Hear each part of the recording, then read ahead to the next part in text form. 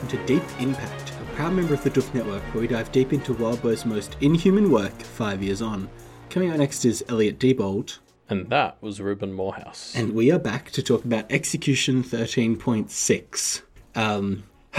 So, I think this is the chapter where Blake is the most villainous he's ever been. And to emphasise that, this chapter starts with him standing on the edge of a rooftop spying on his retreating foes who he has thoroughly, disheartened and murdered some of, and they're just kind of retreating, and he's like, how can I exploit this? Yeah, I mean, he uses the term perched to describe how he's like standing on this rooftop, and it immediately drew my mind to the bird creature he became in that Drain's future vision that didn't go ahead yet. But yeah, like it's hard not to picture like, God, some anime villain or something just, standing on the roof looking down at the heroes as they're like trying to retreat. Like it just feels so evil villain. Like, yeah. I mean, if you want to be less charitable to him, it's a bit of a Golem move too. Yeah. But yeah, there's no way to just the opening of this scene. It feels like we're seeing it from the villain's perspective as he's watching the heroes make their like retreat. Yeah. And I think he lives up to that throughout the rest of the chapter pretty aptly. This chapter has a different feeling to the last chapter, right? It feels very cat and mouse. It feels very like hiding in the shadows and murdering somebody all of a sudden and then fading away into the darkness. There's this bit of then there's this chase sequence later on that's really, it just kind of feels like grimy. I don't know. Yeah, I liked the term cat and mouse that you had here in the notes. Like, I think that really suits it. Like, it is a very different feeling. It's sort of, he's got them all in a clump, or two clumps, kind of, and he's just trying to pick them off one by one, which, that's what scary horror monster movies, scary movie monsters do, right? Yeah. Yeah. We get a note as well near the start of this chapter that the bell has gone quieter, which I guess is a good thing. Like, it feels like Molly is appeased for now, but we'll see how that goes. Yeah, I mean, we're about to deal with that pretty explicitly. Yeah. I think the other thing to keep an eye on throughout this chapter, something that I kind of really noticed on the second read-through, was how this chapter seems to be showing the Duchamps as a cohesive unit, I suppose, with some divisions in their ranks. I mean, they're starting out walking in two rows, right? But they really band together quite well this chapter, and Team Blake doesn't, I guess. Yeah, I mean, referencing them as Team Blake feels very apt for this chapter, because it definitely seems to be all about Blake right now. Yeah. But yeah, I mean, obviously, last chapter and now this chapter are really our first ideas of how enchanting can work in combat. Like, I'd always wondered how they were meant to fight on the field. Yeah. Because I assume, I hadn't thought of the idea of, pinning people to the ground and stuff, and it makes sense, but, I love how attuned this concept is to targeting Blake specifically, because he's all about freedom. So the idea that the most common offensive thing that Duchamps is doing is pinning someone down and trapping them, and that actually scares him. Like, he kind of says, "Oh, I want to go fight the pyromancer," because that's the least scary to me. And it's like, you're made out of tree, and you want to go fight the fire person. Like, that really sort of shows his mental state right now. And obviously, we'll be talking a lot more about that as the chapter unfolds. But you're right. Like, just the way we're sort of, sorry, I kind of went off topic for a bit there, but the way we're seeing all the Duchamps work so closely together, and even though they're starting to get separated from their husbands, they feel like such a cohesive unit the way they work in threes. And I mean, I don't think it's an accident that they work in groups of threes very well together. Yeah. And Blake and his group of three are all over the place this chapter. Yeah, I mean, that's the thing about Pact, right, is all these things just work so nicely. You mentioned the idea of the Duchamps being great foils for Blake because they're all about connections, which is something that Blake has struggled with his whole life and is kind of eschewing now. I absolutely love that. And it's kind of coalesced the thought of, I mean, we said something similar about the Bohemes when they were the main focus, right? They represented at points both Blake's past, which has obviously been something that he's been struggling to get away from, as well as his concept against his fight against his own expiry date, these concepts of time that so clearly tie into the Behemoths. It's the best thing about Pact, the fact that there's so many different meanings and nice coincidences that all just kind of pop up in the way the story unfolds. I love it. Yeah. I mean, yeah, absolutely. So, speaking of how the story unfolds, let's see how this chapter unfolds. Segue. So Blake is watching these Duchamps, and Molly basically coalesces behind him. And Blake basically has a conversation with her about whether he is keeping his end of the bargain here. I love how when she appears, Blake does the whole... He doesn't even turn around, he's just like, "Hey, Molly." And it's like, she's like, "How did you know it was me?" It's such a villain move. Like, it's... I guess I'm just beating this drum, but like, it just feels like he is acting like a villain in every way. Yeah, no, it's great, isn't it? He does this thing that I absolutely hate, though, where he basically says to Molly shows up and is giving him the benefit of the doubt and is being like, "Oh, somebody said that you were keeping some Duchamps alive, and of course I didn't believe them because we're buds." And Blake does this thing that I hate when people do, where he's just kind of like, "No, I did it," and then doesn't extrapolate for a few seconds, which is like, It's very Blake to do. It's very movie monster Blake, but I mean, don't play games with the junior god. Like, just kind of explain what's going on, Blake. Like, say, no, I did it, but it's because of this, rather than just, "No, I did it," and then a dramatic pause. Yeah, I agree. He's been doing it more and more in the last few arcs, and it drives me nuts. I think we've talked about it before. It's a bit of a pet peeve of mine in films. And I get like why he's doing it here. Like, I'm not sort of criticizing how the story works, because it does feel like he just does it as a bit of a theatrical thing. Yeah. Like, because he's smarter than that, right? So he's just sort of like, "No, you heard right." And then he just kind of lets her fume for a bit, and he's like, "But let me explain." It's like, just explain it the first time. Like, why are you being like this? Yeah, definitely. Anyway, so basically Blake maybe almost convinces her. It's a little bit uncertain whether she is convinced or not. But Molly disappears. And actually Blake says something interesting where he says, "Damn articulate for a ghost. What the hell is going on with her?" And we kind of got the idea of a god, of Molly turning into a god, but they're kind of Wabbo's hanging a bit of a lampshade on how fast Molly is powering up, which again definitely makes it feel like there's something going on here that we're going to get to see unfold throughout the rest of the story. I don't know what it is. Well, I mean, you do, but anyway. Do I? Ooh. Yeah, I mean, I think the theory that I brought up in my live read that, like, as I think on it, still makes sense is, we never found out what Johannes's very big ghost is. Like, I remember when it was when Jeremy first went to Johannes's domain, and it was just like, oh yes, and he has a very big ghost. And like, I wonder if Johannes is the one kind of fueling Molly, because I mean, it seems to be working out for him, possibly better than he expected. But at the very least, it's like Molly's just caused so much chaos in the town, and he and whatever of his crew he wants to keep safe are just safe in his domain. Yeah, Molly seems to have been, I mean, justifiably angry at the Behemoths and also the Duchamps, but never really wanted to make any plays against Johannes, not that we've seen so far at least. She mentioned when she wanted everyone to give a kid for her to kill, she said Johannes would have to sacrifice something like of equal value or whatever. But, I mean, I guess that's sort of the thing, is he knew he would be less of a target, especially because he's got his domain to hide in. Yeah.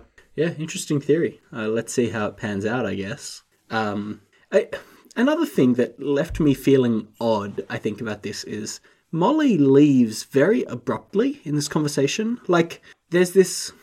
She kind of... I could interpret it, I guess, as her getting in the last word and then leaving, which I think is a fair interpretation, but it just feels like she leaves a little earlier than I would have expected her to, which makes me think something is going on again. Yeah, I agree. It's definitely, it feels off the way she leaves, because she's like halfway through an argument with Blake, basically. Like, Blake makes a point, she rebuts it, and then she just doesn't show up again. Yeah, I don't know. I was very confused. I'm interested to see what she's thinking the next time we see her, because it does just feel weird the way she just leaves this conversation. Yeah, or maybe it's that she actually isn't as powerful as she's trying to appear, and she just ran out of body forming juice or whatever. Yeah, I mean, maybe, like, she complains about all the power she's expended for Blake, so maybe she is just having to be a lot more careful with conserving it. But that doesn't really fit her whole, like, revenge monster vibe. Yeah. Like, if she's pissed off at Blake, I would have thought. So, yeah, I don't know. Like, I guess we'll see. Yeah. Anywho, Blake and his team continue to follow the Duchamps, basically keeping an eye on them. Yeah, but they also... I mean, he knows that whenever he can see them, they'll know where he is. So I love that his idea is just, well, I'm just going to, like, walk out there openly and just kind of be a scary villain. Yeah. Walking, like, a block along, just being out in the open and putting bits of fear in everyone and just scaring them and acting like he could move at any minute. Like, he's so terrifying now. Yeah, he's a full-on movie monster, right? Yeah, And we get... I absolutely love. We get a glimpse of this good karma practitioner, the benevolent, and he just seems so out of place in the world. Like, it's so delightful. He basically is just wearing like good luck charms and stuff, and he seems like he's cheerily whistling along to himself as he walks. Like, he's such a not Pact character. It makes me so happy. Yeah, he's a really sort of fresh idea in this world.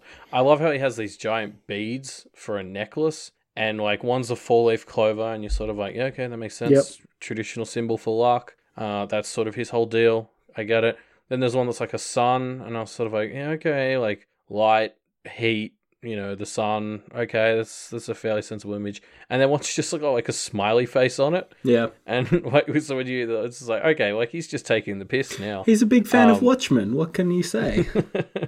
Like, it's just such a silly icon for someone to have in a battle like this. It really sort of stands out as so unique. It's great. And again, Blake looks at him and clearly has the impression of like, okay, he doesn't look very strong. But then his reaction is like, maybe he's a trap. I'd better not. Yeah. Yeah. And I mean, that's why this guy could just stroll through a battlefield. Yeah. And just be really chill about it. Although not too chill, because the cold doesn't seem to affect him, which is also funny. Yeah. Yeah. So then Blake is basically, at this point, looking at each of the possible targets to decide who he should kill next. And he eventually decides that the Pyromancer is a pretty good target. And he has this moment where he thinks to himself, I was already pretty goddamn jealous of anyone who had someone. Knowing that he'd had it and he'd ruined it, that he'd had it and he'd ruined it, that he'd perverted it and made it something ugly, that's enough justification for Blake, right? And I think this is a very interesting line, because Blake has demonstrated a few times that he doesn't really want to pursue any kind of romantic relationship. But this line clearly indicates he still wants close connection to people, right? Yeah. So maybe there's hope for Green Lake yet, which is their ship name, I'm calling it. The other thing I like about this line is Blake calls out, oh no, I can't stand people who would take a good relationship and pervert it into something ugly. And then later on this chapter, he takes this young boy that he has a close relationship and gets him to murder somebody. So that's totally not what you would do, Blake. Yeah, I completely agree with that second comparison. That feels very deliberate. It's so perfect. Yeah. I mean, yeah, going back to sort of your first point about, like, Blake and not really wanting romantic relationships, but wanting, like, some sort of relationship. I mean, I think his framing here is a really important encapsulation of his current state of mind. Because, yes, obviously, as we've touched on, he's a massive dickhead to Evan for the rest of this chapter. And, I mean, they just straight up leave Green Eyes behind a number of times. Yep. But this isn't super new. Like, this chapter really ups it a notch in how much he's treating these two like shit. But, you know, like, he's been abandoning them and kind of asking them to do not good things since they got out of the drains, I'd say. Yeah. And it just all really feels like it's tying into that idea that he hasn't trackled since he was in the drains and had his his past visions or whatever about how he's like a bit of a user and an abuser of people. And we've brought this up kind of a number of times, and now it really feels like he's lost the Cabal and Rose, and so he set himself up on this mission, and he's kind of just dragged the only two people who will still follow him around, and he's using them more than ever. Like, it just really feels like this sort of, he's been hurt, and he's kind of escalating and doubling down on that sort of behavior is kind of how it's starting to feel like. And just this idea of like him being like, oh, just how hurt he is by losing the Cabal is sort of keeping him from seeing how much hurt he's causing to Evan and Green Eyes, I think. Yeah, it's interesting that you use the word losing the Cabal, right? Because I don't see it that way. Like, I definitely see it as him choosing to leave them behind, right? And I think the same thing applies to Rose, although to a lesser extent. Sure, there was that kind of betrayal vision, which in his mind makes him think, okay, I can't super trust these people, but he's chosen to not bring them on his next missions, right? Maybe because they would disagree with doing it, which I think is a fair point from them. But, yeah. But also, he never really... the plan, if I remember, was burn down the house, then go back and regroup, right? Like, that's just been long forgotten. He's just totally ditched them. I don't know. I mean, I guess, yeah, the phrasing of losing them, I agree with that. Like, my idea of phrasing as losing them is that's sort of his perspective in that he thought he was reforming this connection, and then he saw a vision of this betrayal and has sort of given up on... he seemingly has given up on a hope of restoring his bond with these guys. I don't know, or just temporarily shelved it at least. So there's this real sense that he's sort of lost his hope and connection with them right now, I guess is just sort of how I see his thinking on it. I agree, I don't necessarily think he has, but I think that's what he's thinking right now. Yeah, and I would have probably put the Thorburns into that same category as well, where he had left them behind, but last chapter, or the chapter before, he explicitly brought Peter/Ellie and Christoph into the chat room, which seems like an act of kind of trusting them. So I don't know where his head's at with relation to them, but it seems clear that he doesn't feel like he has many people he can call allies right now. Yeah, exactly. So Blake... As Blake is walking parallel with the Duchamps, he notices that they look different. And he realizes just in time that Hilda is no longer walking with the Duchamps. And as he realizes this, Hilda lands right next to them and a fight starts. Yeah, it's something that's sort of been built up a little bit in this chapter and some of the other ones is Blake feels very fragile right now. Like, obviously, he's able to recover. And he sort of talked earlier about how hurt is temporary because he can just, shove more twigs or find more people bones around.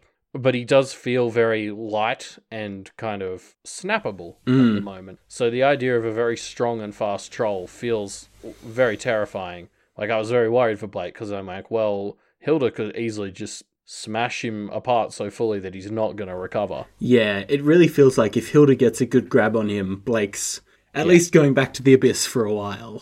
Yeah, that'd be best case scenario, I think. Yeah, I love how as soon as Hilda lands, the story effectively conveys what type of troll this is, right? Because the word troll has a lot of baggage, I guess, contextually. Trolls are stupid, trolls are slow. Trolls are strong, but they're slow and stupid, right? And in this chapter, immediately Hilda lands and is going and is quick and is clearly clever, or at least maybe not clever, but at least like with it. Yeah, I mean, Hilda seems terrifying. Yeah, a good familiar choice, Sandra. Yeah. So Hilda is, chasing Blake, and some other people get involved. There's a satyr here for a second. And actually, there's this interesting bit where Evan pretty explicitly saves Blake here. This satyr comes and tries to headbutt Blake and then almost grabs him. And Evan seems to ensure that Blake doesn't get caught. So, again, without Evan, Blake would 100% be dead, right? Yeah. I mean, these instinct for escape and the escape powers that Evan has just complement Blake's whole run into the middle of a battle and bite off more than I can chew tactic so well, because obviously he can run in, bite off more than he can chew, and then still get out thanks to Evan. Yeah. I mean, like, speaking of, his response to this satyr charging him is he just charges all the Duchamps. Bad plan, Blake.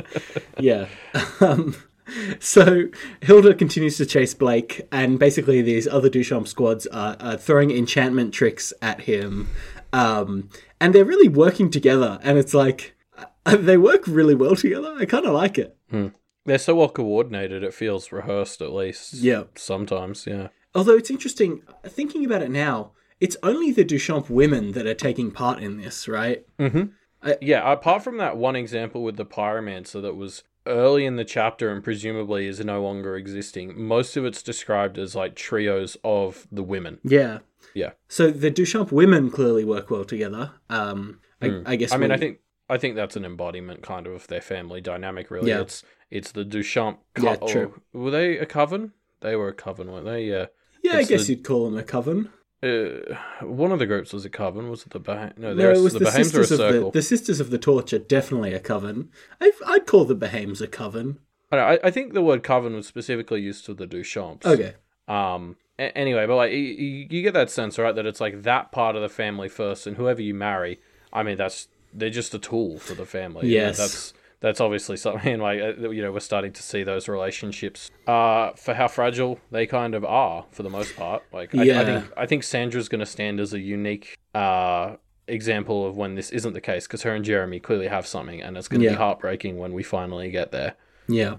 Yeah, that's interesting. And maybe that's the comparison we're meant to make is the bonds of marriage. If you just marry someone as a tool, as a power play, that's not a recipe for success. And that's obviously quite directly comparable to Blake and Evan. Although Blake didn't marry, in air quotes, Evan for that reason, it does seem to be a utility-based partnership right now. Yeah, for sure. So yeah, let's touch on how Team Blake is going right now. Green Eyes basically disappears from the story for a bit, which I didn't notice for my first read, so I'm as bad as Blake. Me either. I totally... When she showed up, I was like, oh yeah, where's Green Eyes? Where have you been? Yeah. But Blake basically a few times grabs Evan out of the air and just like swats him around or taps him on stuff to like very directly use his magic. Evan refers to it as Tinkerbelling, which is very on point. It's so perfect. I was trying to come up with, like, as I was reading, I was trying to come up with a witty way to describe it, and then I just got to the bit where Evan called it Tinkerbelling, and I was like, nah, fuck, that's it. I'm not doing better than that. Yeah, I mean, the first time he does this, he just sort of grabs Evan out of the air and, like, swats him in front of him. Yeah. And I was just kind of like, what's this? Like, that's a bit rude, isn't it? Using him as a power battery like this. And Evan makes the sound of annoyance. So you're like, oh, okay, this is bad. But Blake will get the hint, right? Can we read some out? Let's read some. Yeah. So here's one that I really liked. Blake says, I pulled on the door handle, touching it with the hand that still held Evan, and found it only opened about half a foot. So he tries to open a door, and then he's like, not working. Let me try with Evan. And he just like rubs him on the door handle and then tries again. Horrible. Yeah, I mean, I think the one for me is when he's running through the store and all the clothes and their hooks are kind of grabbing his sweatshirt. And so his quote is, I used Evan to club my way free. Jesus so he's Christ. just like, yeah, I mean, and there's another bit that we're about to get into where he asks Evan for help battling the troll. And like Evan's trying to confront him about how Blake has just started like literally using him. Yeah. And Evan's like, oh yeah, she's hunted me a bunch. And Blake's kind of like, well, now she's hunting me. And it's just the way it was phrased, especially after what he did. It immediately sent off all these alarm bells in my head where I'm just like, Blake, I don't know, this isn't all about you. Like, yeah. I mean, obviously your life's in danger or whatever, but it's just the way he kind of dismisses Evan in this moment. It just really didn't sit right with me. I don't know. Yeah, and he's kind of dismissive of Evan a lot, right? Throughout this, Evan kind of tries to confront him, and Blake doesn't really engage with it. He'll either change the topic or he'll at one point actually he in his head basically thinks of what Evan is saying as a petulant outburst. Like his narration changes to show how annoyed he is with Evan, wanting to confront the fact that he's being Tinkerbelled. Like it's so disrespectful. Yeah, well, he basically gets out onto like the he gets out onto the rooftop and he's like, oh, this is nice. And then Evan says something and he calls it like, Evan's like, oh, Evan's ruined the moment with a petulant outburst. Yeah. And it's kind of like, what? Yeah, ruined what moment, Blake? The moment of you running away from a troll? What are you talking about? Yeah, sorry, this has only just occurred to me. I'm gonna have to look this up. There was like a moment like this in Alistair's interlude, wasn't there? Was there? I feel like there was a bit where he was just sort of like enjoying a moment or something, and then somebody spoke, and it was like, oh, they've ruined the day or something. Maybe I don't know. Ainsley? Maybe I'm wrong. That feels like how he treated Ainsley. Yeah, like I think it might have been. Like, it was just something in the way. There was like a moment with Ainsley or something where he felt incredibly dismissive, and it feels like I don't know. It's just this memory's too vague. I shouldn't have brought this up, but yeah. I mean, basically, Evan tries like a couple of times to bring up how unimpressed he is with how Blake has been treating him, and Blake just kind of dismisses it for various reasons. Some of those are more valid than others. Like there is one where there's a troll 5 feet away, so it's kind of like, okay, yeah, I'll give you that one. Like this isn't the time. But then it's like things slow down for a second, and Evan tries to bring it up, and Blake's like, oh no, I was doing it for you to keep you safe. It's, fuck off, you were. Yeah, not convincing, Blake. No.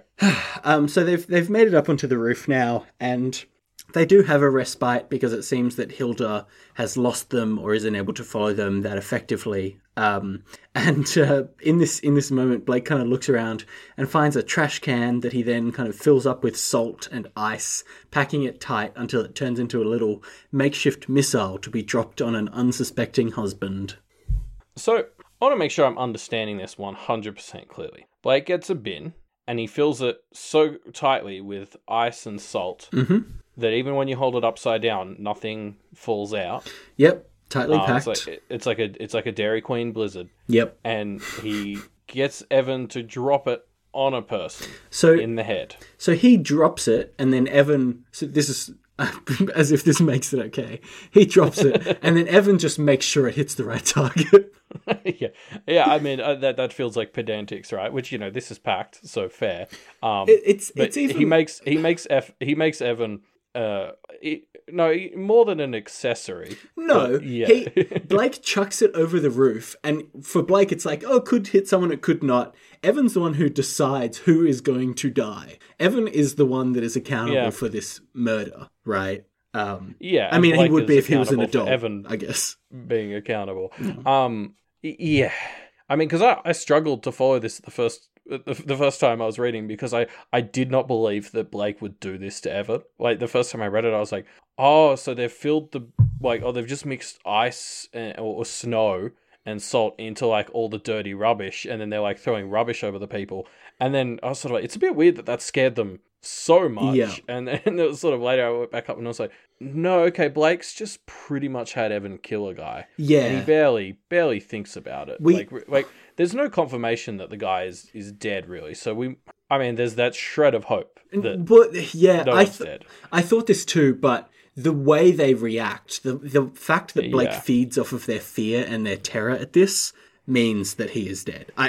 I can't see that happening without the pyromancer being dead, which means that Blake has just got Evan to murder somebody. Look, I'll give it a 0.1% chance that nobody's dead. Like, that's where I'm at right now. I'm like, I agree. I think it's very, I'm not even there, honestly. It's 0. But yeah, so Blake, pre-Abyss Blake, and even some post-Abyss Blake, I think, would have wanted to kill the person who did this to Evan, right? Yes, yeah, 100%. He made so many threats to people over, like, particularly, it was a post-Abyss, just after he got out, like, as you said, there were multiple times where he was like, if you fuck with Evan, like, I will come for you. And, like, this feels like something, even Arc 11 era Blake, if somebody had made Evan do this, he probably just would have killed them. Even that time when they were talking about what their hopes are as they were walking up the hill to prepare to burn down the house, like, man, I think even that Blake would have done it. And that's the start of, last chapter? This chapter? That's not very far away. Like, I get that Blake's whole thing is we're fighting past and the history of things that keeps them stagnant. He seems a bit too willing to forget his past. He's forgetting a conversation that happened in his time couple of hours ago. We've just talked about how he doesn't seem to remember the lesson about how he's a bit of an abuser from the drains.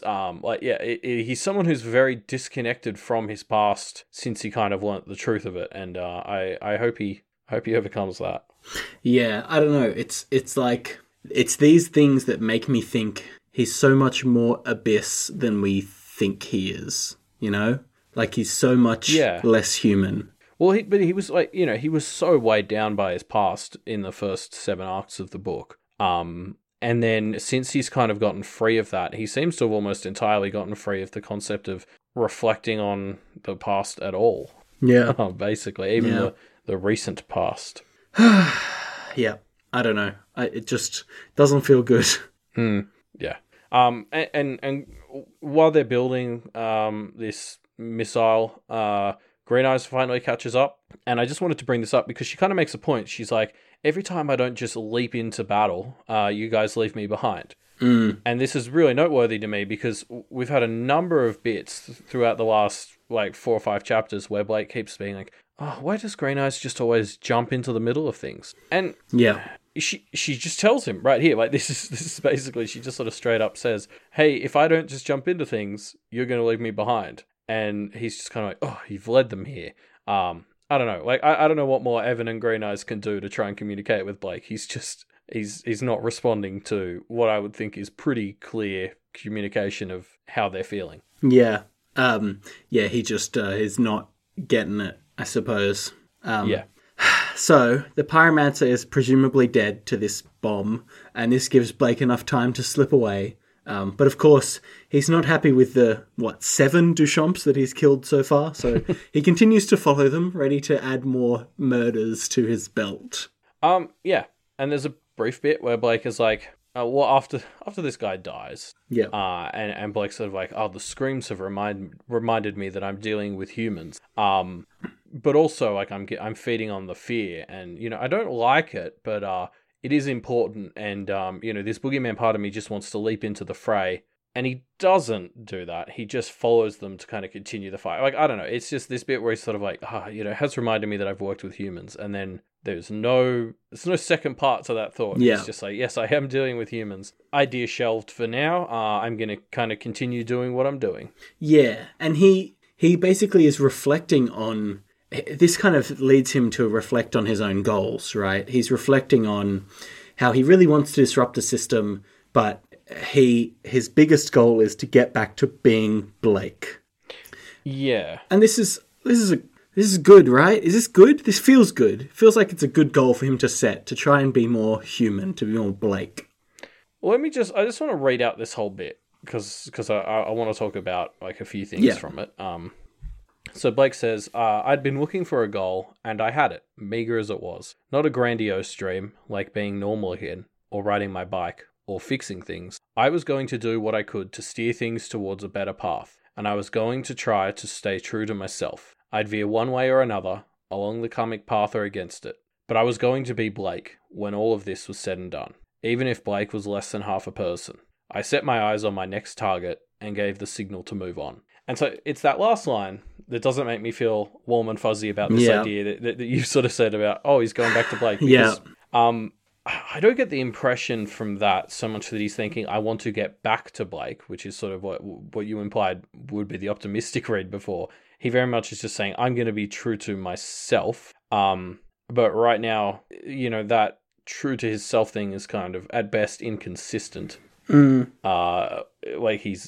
part murder monster now, and I don't think he's done a great job of separating those two sides of him in his own head. I mean, there probably is a worse way of reading it, where he can say, at the end of this, I'm going to be Blake, and what that means is either slightly better, I'm going to do all this and then I'll go back to being a human again, which is shit, but maybe is slightly better than the worse read, which is, well, I'm still me, regardless of what hideous shit I do, and I'm a good person, so I know it can't be that bad. I mean, that's basically the closest version to my read. I read this as a kind of, I can't beat the system, but I'm not going to join it. I'm just going to do what I think is right and be true to myself and go ahead from there. And in a lot of ways, that's not the worst thing. I don't hate that as a general goal or mission for a lot of people, because if the system is too big and powerful for you to fight, the best you can kind of do is just do the best you can, and you don't have to make it crumble if that's not reasonable for you to be able to do. But you don't have to fully conform to it. You can just try and do your best as an individual. And I don't think that that's necessarily the worst message, But Blake is very much embodying the reason that it isn't the perfect message. Yeah. Because he is really shit at deciding what the right thing to do is right now. His instincts in that regard are really off base because they're very heavily influenced by boogeyman things, instincts. And so, it's kind of like, this is something like, I think one of the Captain America movies had this, where Captain America was sort of like, I always stand my ground, and when the whole world tells you no, but you think it's right, you say yes. That was like, Captain America 3. Yeah, and it's sort of like, okay, well, that's fine when you're not like a dickhead, but there are plenty of people out there who are dickheads, and so if the whole world's telling them no, it might actually be right. Like, if the whole world's telling you no, you should at least self-reflect. Yeah. So I don't know, like, it's just interesting to see Blake moving forward maybe with this mindset when he's so compromised. Yeah. It's the equivalent of saying something like, well, I'm just blunt. I just tell it how it is. Like, that's a defense for being a shit. Yeah. And I think this is the chapter where I don't like Blake. This is the chapter where I'm like, okay, I just can't get behind you, Blake. And maybe it should have been earlier. He's killed 7 people now. Maybe it should have been earlier. Sorry, 8 counting Laird. But I just can't get behind him anymore, right?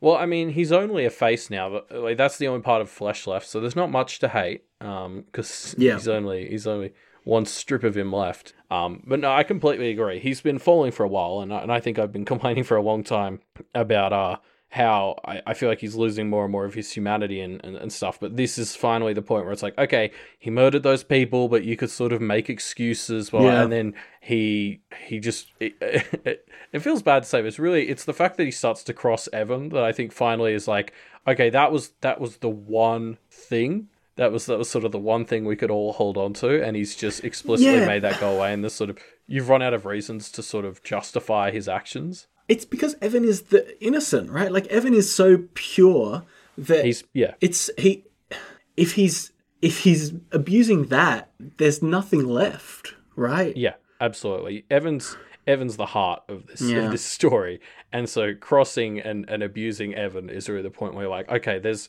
like you're doing the opposite of good when you do the opposite of Evan, and so like it's just you can't help but kind of give up on him more than ever, or like an extra step of giving up on Blake in this chapter.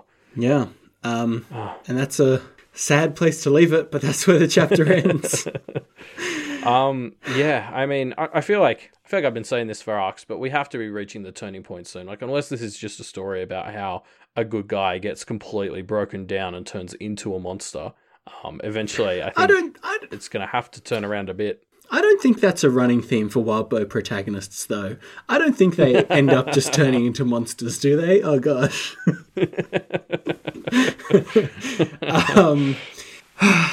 So, yeah, I guess that's where we'll leave this one.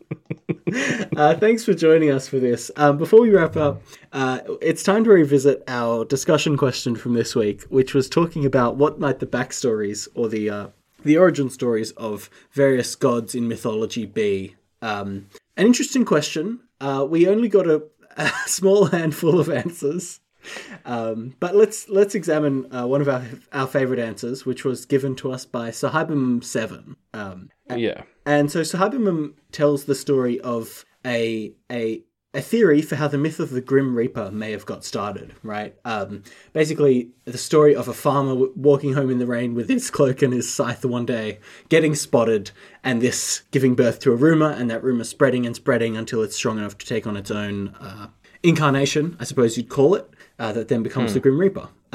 This was a great read. I really enjoyed it. I'd recommend people read it in our discussion thread from, I think it was 13.5, last chapter. But yeah, I really liked it. So thanks for having me. Yeah, I agree. I thought it was a good one.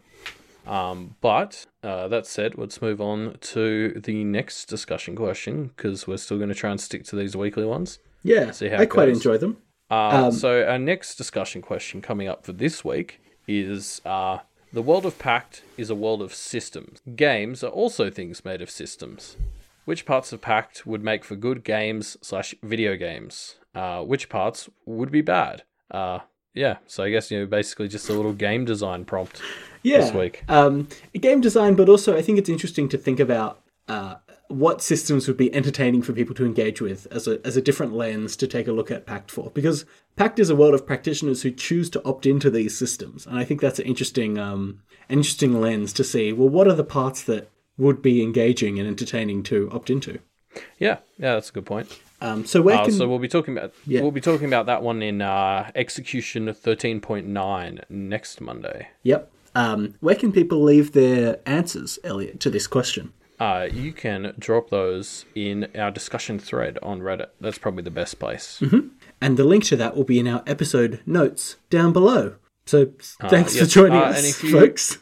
And if you want to, give us a hand and spread word of the show so we get more discussion, question, answers, head on over to Apple Podcasts, Stitcher, what are some other, like Podbean, I don't know. Spotify? Wherever you get your podcasts. Yeah. And chuck a review in there, give us good numbers, more people discover Pact, we'll all be happier, except for Blake, apparently. Yep. He's never going to be happy, let's be real. If you want to engage more with the show, the best place to do that is on our Twitter, which is @MediaMD Podcast. We do the live reads there, and people tweet at us, and we respond sometimes. It's good fun. Mm-hmm. The other place we can often be found is on the Doof Media Discord, which is a perk of Patreoning us at patreon.com/Doof Media. Yes. For $1 a month, you get access to that Discord and all the great discourse that goes on there. Yes, that also gives you access to the Doof Media Minecraft server, which is a personal favorite of mine. And there are a bunch of awesome perks that you can get at different levels on the Patreon, such as the $5 a month tier lets you tune in and take part in our monthly Doof and Chill sessions. The newest one of those happened yesterday, and we did a role-playing game that was very erotic, and it was good fun. So if you want to check that out, go to patreon.com/doofmedia and back us for $5 a month or more. Yeah, that was a lot of fun. And if you're interested in learning more about the Doof Network, head on to doofmedia.com. You can find out about all the other great shows. There's Do the Right Thing, of course, which both of us have been on recently, and that's just where everyone takes turns writing some short stories and getting feedback on them, and it's a fun thing to get involved with, and there's a great little community forming around it. Yeah. And if you want to support Wildbow, he also has a Patreon. He is a Patreon-supported author, so head on over to patreon.com/Wildbow if you want to support him making all these great stories. Yes, because we still want them. They're very good. And apart from that, we will see you on Wednesday the 20th with our next episode, Execution 13.7. So we'll see you then. See you then.